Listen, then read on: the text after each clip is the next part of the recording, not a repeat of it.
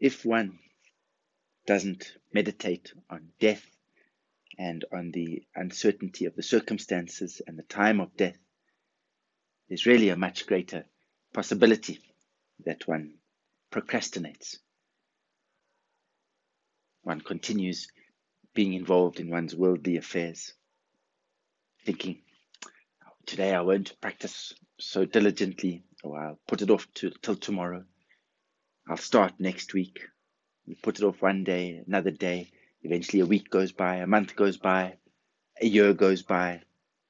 Eventually maybe 10 years go by. And we completely forget to practice. Or every now and then we think to practice. The thought enters our mind, but very quickly it disappears, and we continue pursuing our worldly desires, our worldly concerns.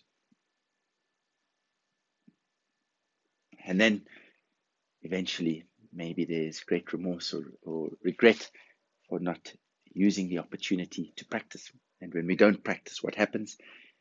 All the time that we're involved with all of these material concerns is generally what we do is we accumulate more negative karma. Our karma becomes stronger, and also our habits become stronger, and it becomes more and more difficult to transform those habits. Those good opportunities that we had to practice maybe don't come about so easily anymore. We're very much more easily distracted, and sometimes we don't have the energy. As we get older, that energy disappears, and we maybe don't have so much enthusiasm and the energy to transform. We're maybe not so interested to transform anymore. In addition, we may tend towards being a little more lazy, not practice so conscientiously, so diligently.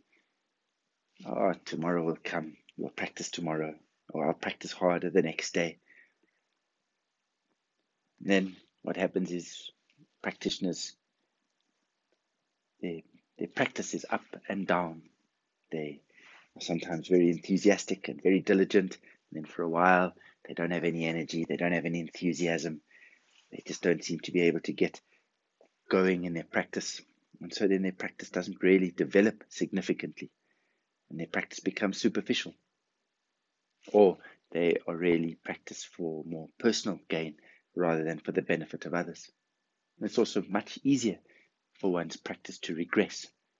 Some people start very enthusiastically, a lot of energy, they really believe in and they realize the benefits of practice. But later, after a while, because their practice hasn't been so stable and they haven't been so diligent and committed, then they don't seem to see the results that they were hoping for or they expected, and they start to give up, or their practice starts to wane, it reduces, and eventually they may even get to a state where they stop practicing altogether. And because they didn't have any special realizations, they may even begin to have a negative attitude or even slander the Dharma or their teachers. Also, without a thorough practice of impermanence, many students are reluctant to give up their worldly desires, their worldly pursuits. And because of this, they either break vows or they don't practice, they increase their negativity, and they can be lazy. And laziness doesn't just mean sitting doing nothing. There is the laziness of doing nothing. There's also the laziness of being busy, doing everything else that is not important, that won't help generate positive karma and develop one in the direction or help one progress in the direction of attaining enlightenment, of attaining liberation. Very busy doing things that are insignificant or not important.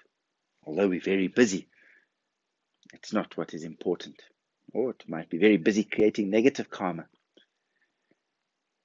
And then at the end of the day, we still have to face death. And then we realize that maybe the only thing that was most important was the practicing of the Dharma. And it could leave people with a great sense of remorse or regret. They had a wonderful opportunity. They had the time, they had the possibility, but they wasted it. And then they leave, and then they go into the bardos without any great support. And this could also bring about great fear and great suffering, and what will happen in their next lives. What type of life will they begin in their next life? Do they know? And in this respect, it's also good to be aware of the disadvantages of not practicing impermanence and not practicing, which will also hopefully encourage us to practice, motivate us to practice, and to turn our mind towards the Dharma, to transforming our own mind and benefiting sentient beings.